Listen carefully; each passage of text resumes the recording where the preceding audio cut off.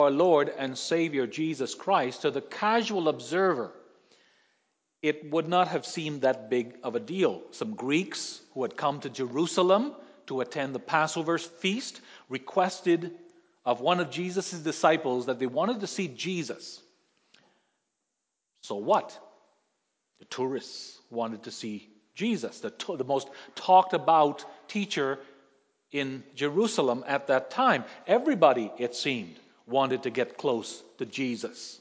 Some wanted to be healed. Some wanted to hear what he had to say. The Pharisees and religious leaders just wanted to get their hands on him. And so these Greeks, they come and they say to Philip, "Sir, we want to see Jesus." And we understand that by see, they meant meet. They wanted to talk with him about what we're not told.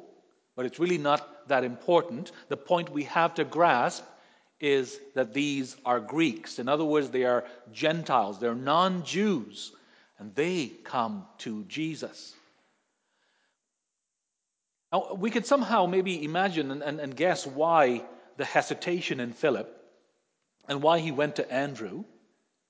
Jesus had announced over and over again to his disciples that he had come to Israel.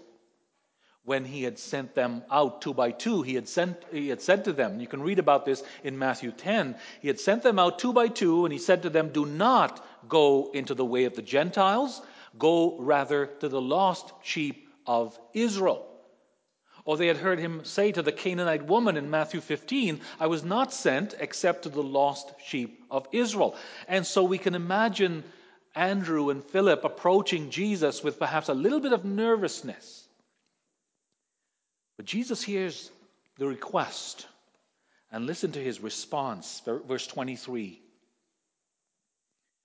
Jesus answered them, "The hour has come for the Son of Man to be glorified."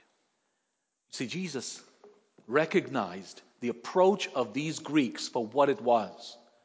That this represented a world-changing moment. Gentiles had now begun to stream to the Savior. The world had begun to seek salvation from Jesus. And that signaled that the Son of Man was about to be glorified by way of his death. The hour had come that the Son of Man should be glorified. And that glorification would come through the process of his crucifixion. The purpose for which he had come into this world for this very hour had arrived. And the Father, we read, adds his voice to give further evidence to the witnesses that all was going in accordance with his will. And then Jesus explains the significance of the moment. That great things were about to happen. He would be glorified through his crucifixion, but its effects would be earth-shaking. Our theme this morning as we look at John 12 verses 31 to 33 is this: Jesus announces the powerful effects of his glorification. And we'll see in the first place that one of the effects, the first effect, would be judgment and expulsion. And in the second place, a gracious attraction, a drawing to himself. Well, the first powerful effect of his glorification is that there would be judgment and expulsion. And we're drawing that from verse 31. Listen again. "Now is the judgment of this world. Now will the ruler of this world be cast out." And so the path to the cross for Jesus had now begun. We might say that Jesus' journey to his death had now switched into high gear. There was no turning back at this point. All things must happen as ordained by the Father. 5 days later, Jesus would be arrested, he would be tried, and after much physical suffering and torment, he would be executed through the wretched process of crucifixion. The demons and all the dark forces, you have to imagine, had to be rejoicing at this point. They had to be planning this big celebration that could take place in just a few days. The evil one, you can imagine he had to be filled with glee at this point. You can imagine very easily him thinking to himself, or maybe even saying out loud, "Bruise my head, will he? Let's see him do it while he's stretched out on a cross, gasping for his every breath." I've got these Jews so riled up and these Romans so fed up that they will take his life, they will snuff it out, and they will go home and have a good night's sleep. How hard Satan had fought through all of history to keep the Savior from coming into the world, to destroy the line of promise. He'd succeeded in getting Cain to kill his own brother, Abel. And you would have thought that that was the end of it. But then God gave another son to Adam and Eve, a man named Seth. And so Satan had set to work on Seth's children, urging them on to greater and greater wickedness until God decided to destroy them all with a flood. And yet he saved a remnant, Noah and his family. And from the bloodline of Noah came Abraham. And from Abraham sprung 12 tribes. Well, no matter. Satan would get Pharaoh to take care of them really easy. Work them as slaves and kill them off.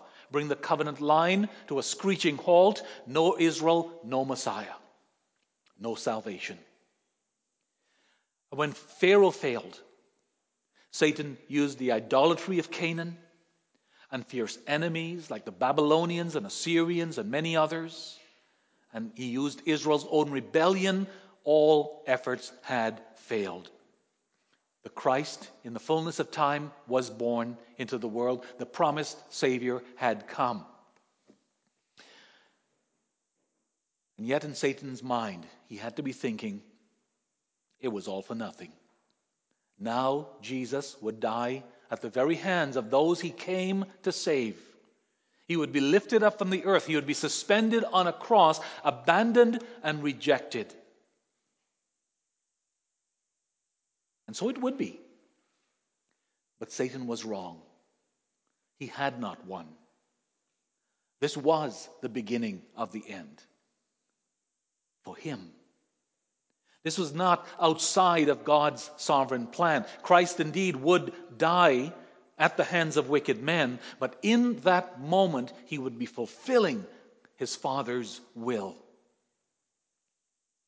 See, when Jesus died on the cross, he says here, the world would be judged. And we have to ask ourselves what that means exactly. Well, it means that when Jesus was crucified on the cross, all of mankind, all of humankind, were about to be exposed for their rebellion against their Creator.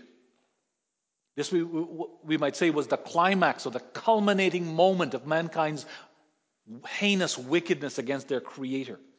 The world was about to condemn itself by its treatment of God's Son. The selfishness, the idolatry, the self-reliance, the stubbornness, the disobedience of all mankind was put on display, as it were, when Jesus, the spotless, sinless Son of God, was crucified. You see, the world thought, foolishly, that it was passing judgment on Jesus by executing him on the cross. The fact of the matter is, the cross was passing judgment on us, according to the words of Jesus here. Jesus was God's Savior. He was God's revelation of his love for mankind. He was the express image of our Creator. He was the agent and representative of God. He had come to conduct his Father's business. And how did humankind respond? Like the tenants in the vineyard, we plotted against him, and we killed him, and we threw him out. And rejection of Jesus was rejection of God himself.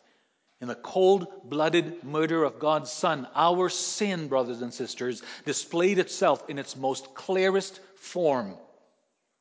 Jesus' death exposed how evil we really are and what we are capable of.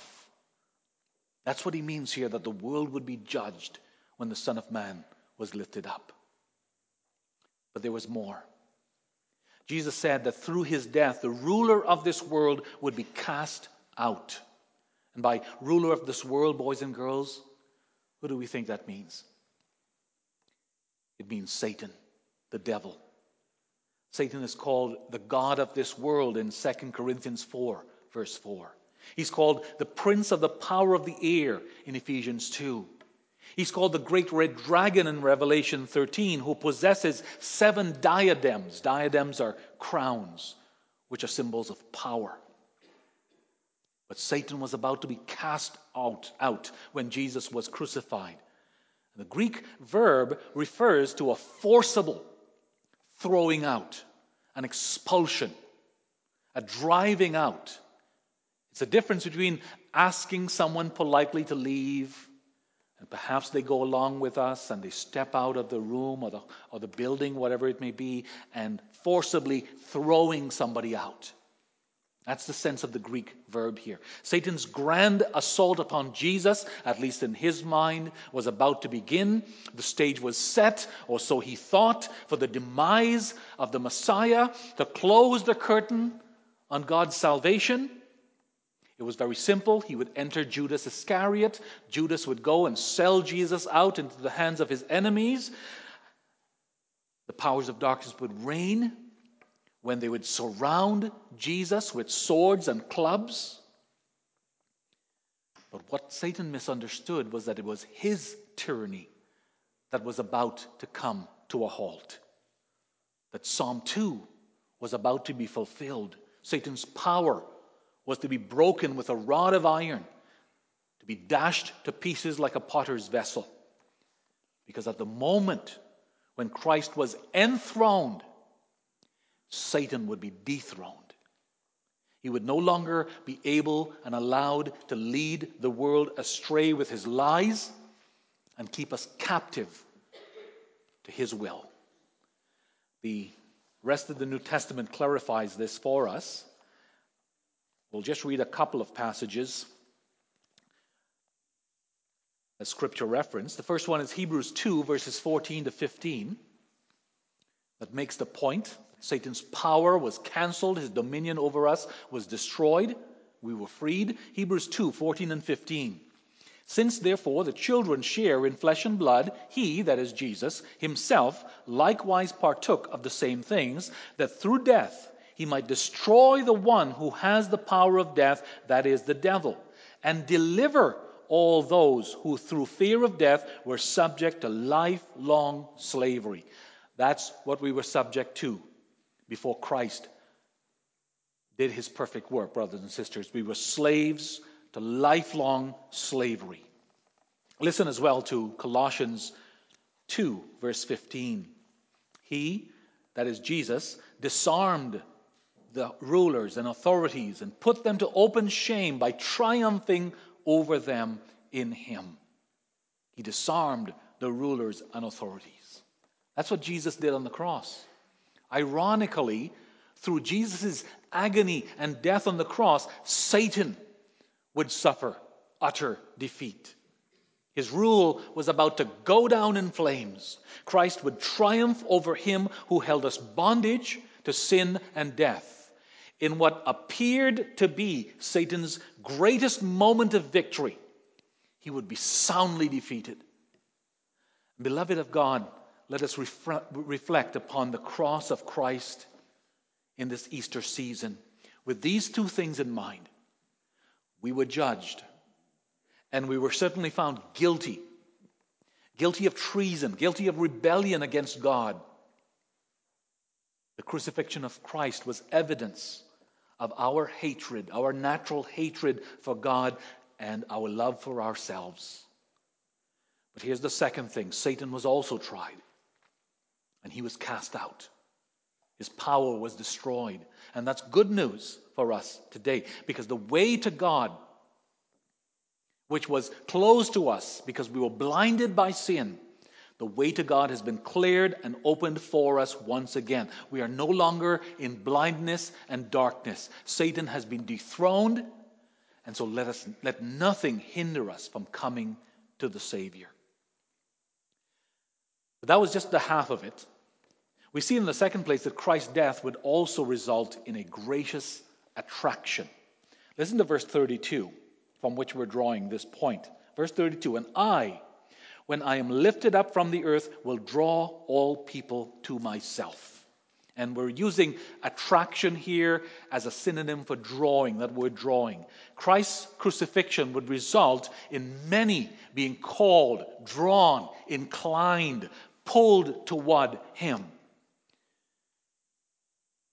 In Reformed theology, we speak of irresistible grace or effectual calling, it's called sometimes. And what does that mean? It refers to that mighty work of the Holy Spirit, whereby he inclines otherwise cold and dead hearts to respond in faith to Jesus. It's that drawing power of the Holy Spirit, where he changes a dead heart, a heart of stone, into a heart of flesh, so that heart begins to love Jesus and desire Jesus. That's effectual calling or irresistible grace. That's what this is talking about here. The Arminians say, well, that just means an enticing, a coaxing, a wooing. Something like what Grandpa would do when he has candy for his little grandson and he wants him to come, and he'll say, come to me, come sit on Grandpa's lap and I'll give you a candy. That's what the Arminians think that this word draw means. But it certainly does not mean that. It's a compelling, a forceful moving toward Jesus done by the Holy Spirit. It takes a mighty work of the Holy Spirit to draw a sinner to Christ. The same word is used in John 6, verse 44, where Jesus says, no one can come to me. You hear that? No one can come to me unless the Father who sent me draws him. It is impossible for us to make a decision, to choose to come to Jesus. The Holy Spirit must draw us. The Greek word translated draw, sometimes it's translated drag.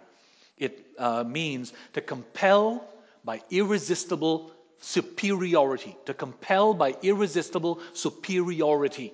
It means that something is moved by a force that is stronger than itself. Something is moved by a force that is stronger than itself. Boys and girls, let me ask you this question, because I've seen this happen in my own home. Have you ever tried to run under the bed and hide from Mom? Let's say, for instance, she says, okay, time to brush your teeth and time to go to bed. And what do? Somehow you get this idea in your head, if I run under my bed and hide, Mom can't get me and I'll have to get away from this horrific thing called brushing my teeth. And what has happened? Never works out well, does it? Because you forget that Mom is smarter than you and she's stronger than you, and she actually will get down there and she'll grab you by the ankles and she'll haul you out from under that bed, right? And then it's like, okay, go brush your teeth now, right? That's what this is talking about. A drawing out. She hauls you out by the ankles. That's the sense of the Greek word. In John 18, verse 10, we read that Peter drew his sword from the scabbard and he cut off Malchus's ear. This is not a gentle coaxing. You don't ask your sword nicely to jump into your hand. You grab it, and with all your strength, you pull it out. Or when this word is used in John 21, verse 11, where Peter is dragging, same Greek word, a net of fish. Again, a net of fish can't be coaxed onto land. You can't stand on the shore and say, here, fishy, fishy. Here, net, net, net. No, it requires physical strength to grab hold of that net and haul it to where you want it to be. Or think of Acts 16, verse 19, of Paul and Silas being physically dragged into the marketplace. They were not cooperating. They were taken against their will. And so the word draw or drag refers to a forceful compelling. All that to say, and let's keep that in mind as we listen again to our text, verse 32.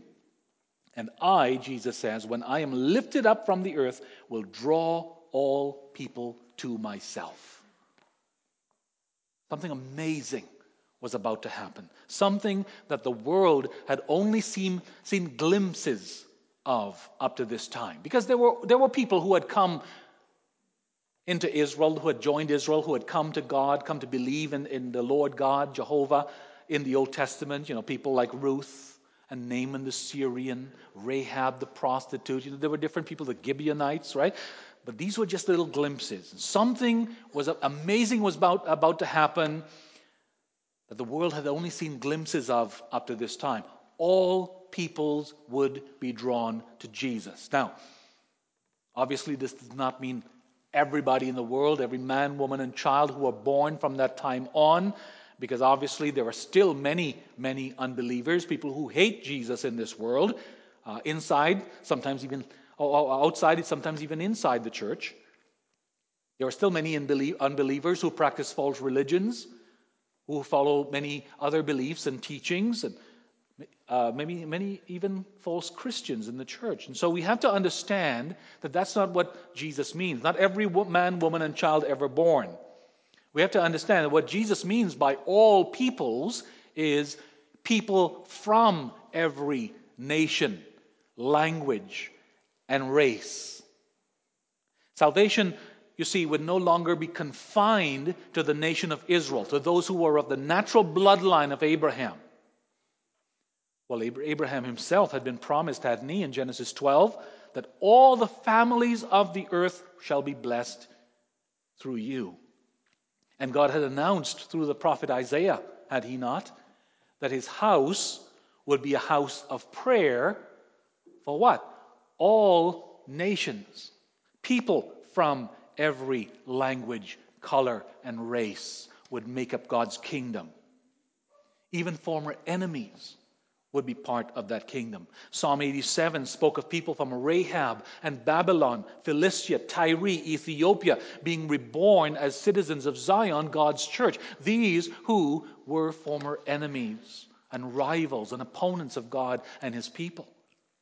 So this was being fulfilled through the suffering and death of Jesus Christ on the cross. The Greeks that came to meet Jesus was just a foretaste. They were a trickle.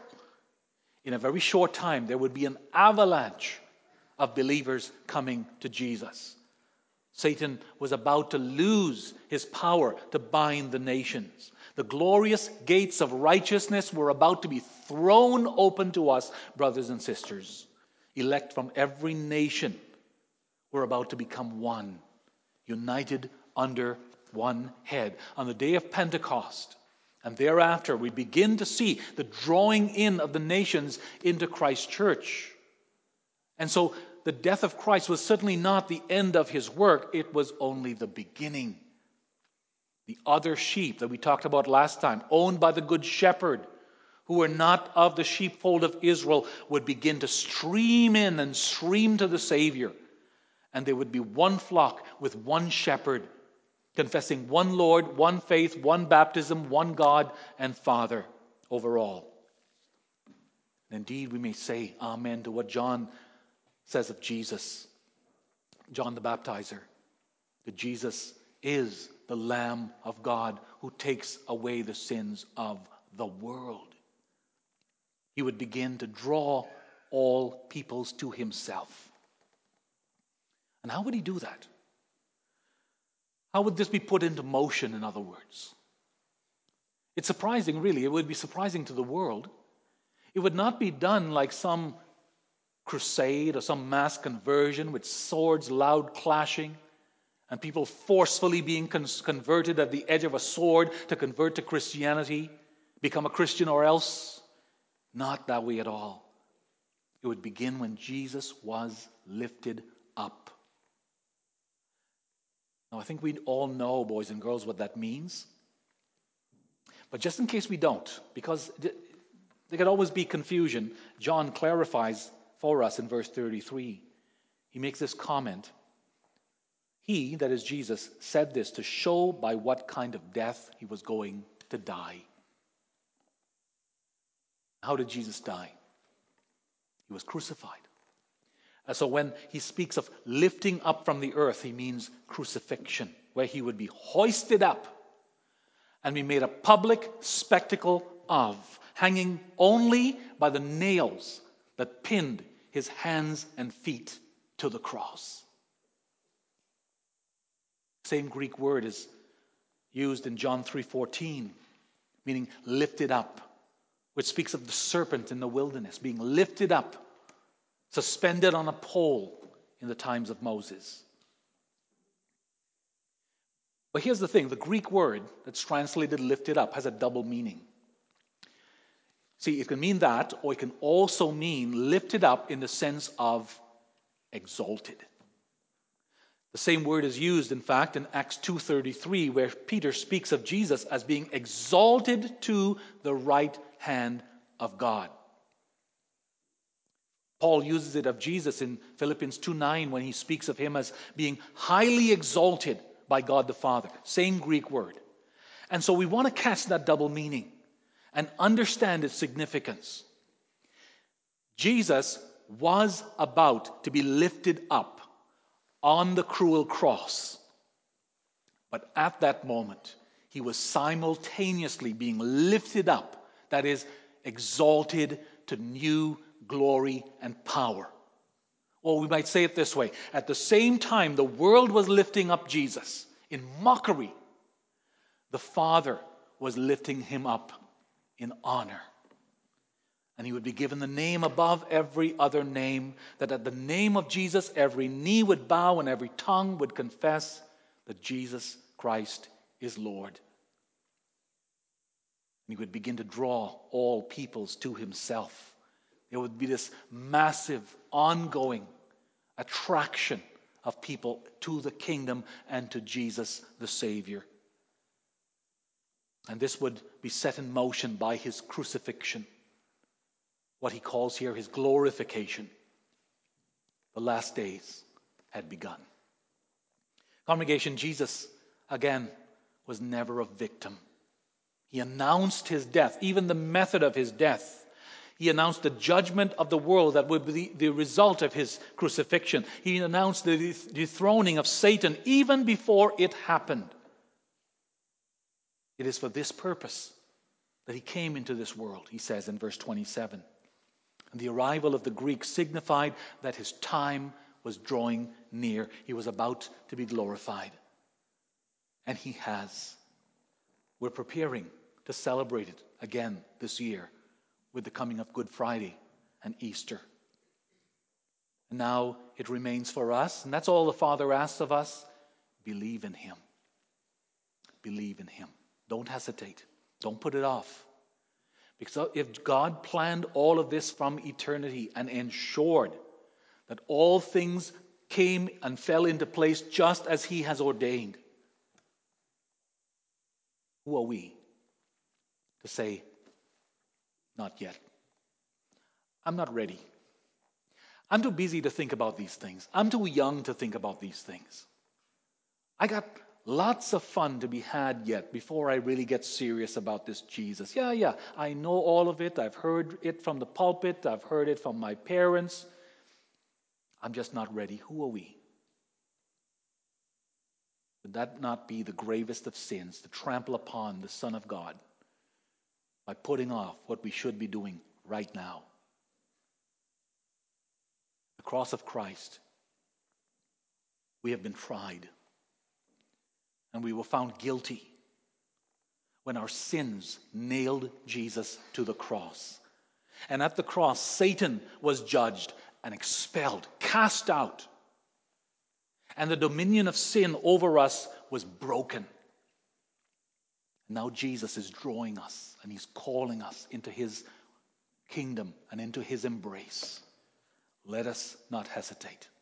Let us deny ourselves, pick up our cross, and follow him. Amen.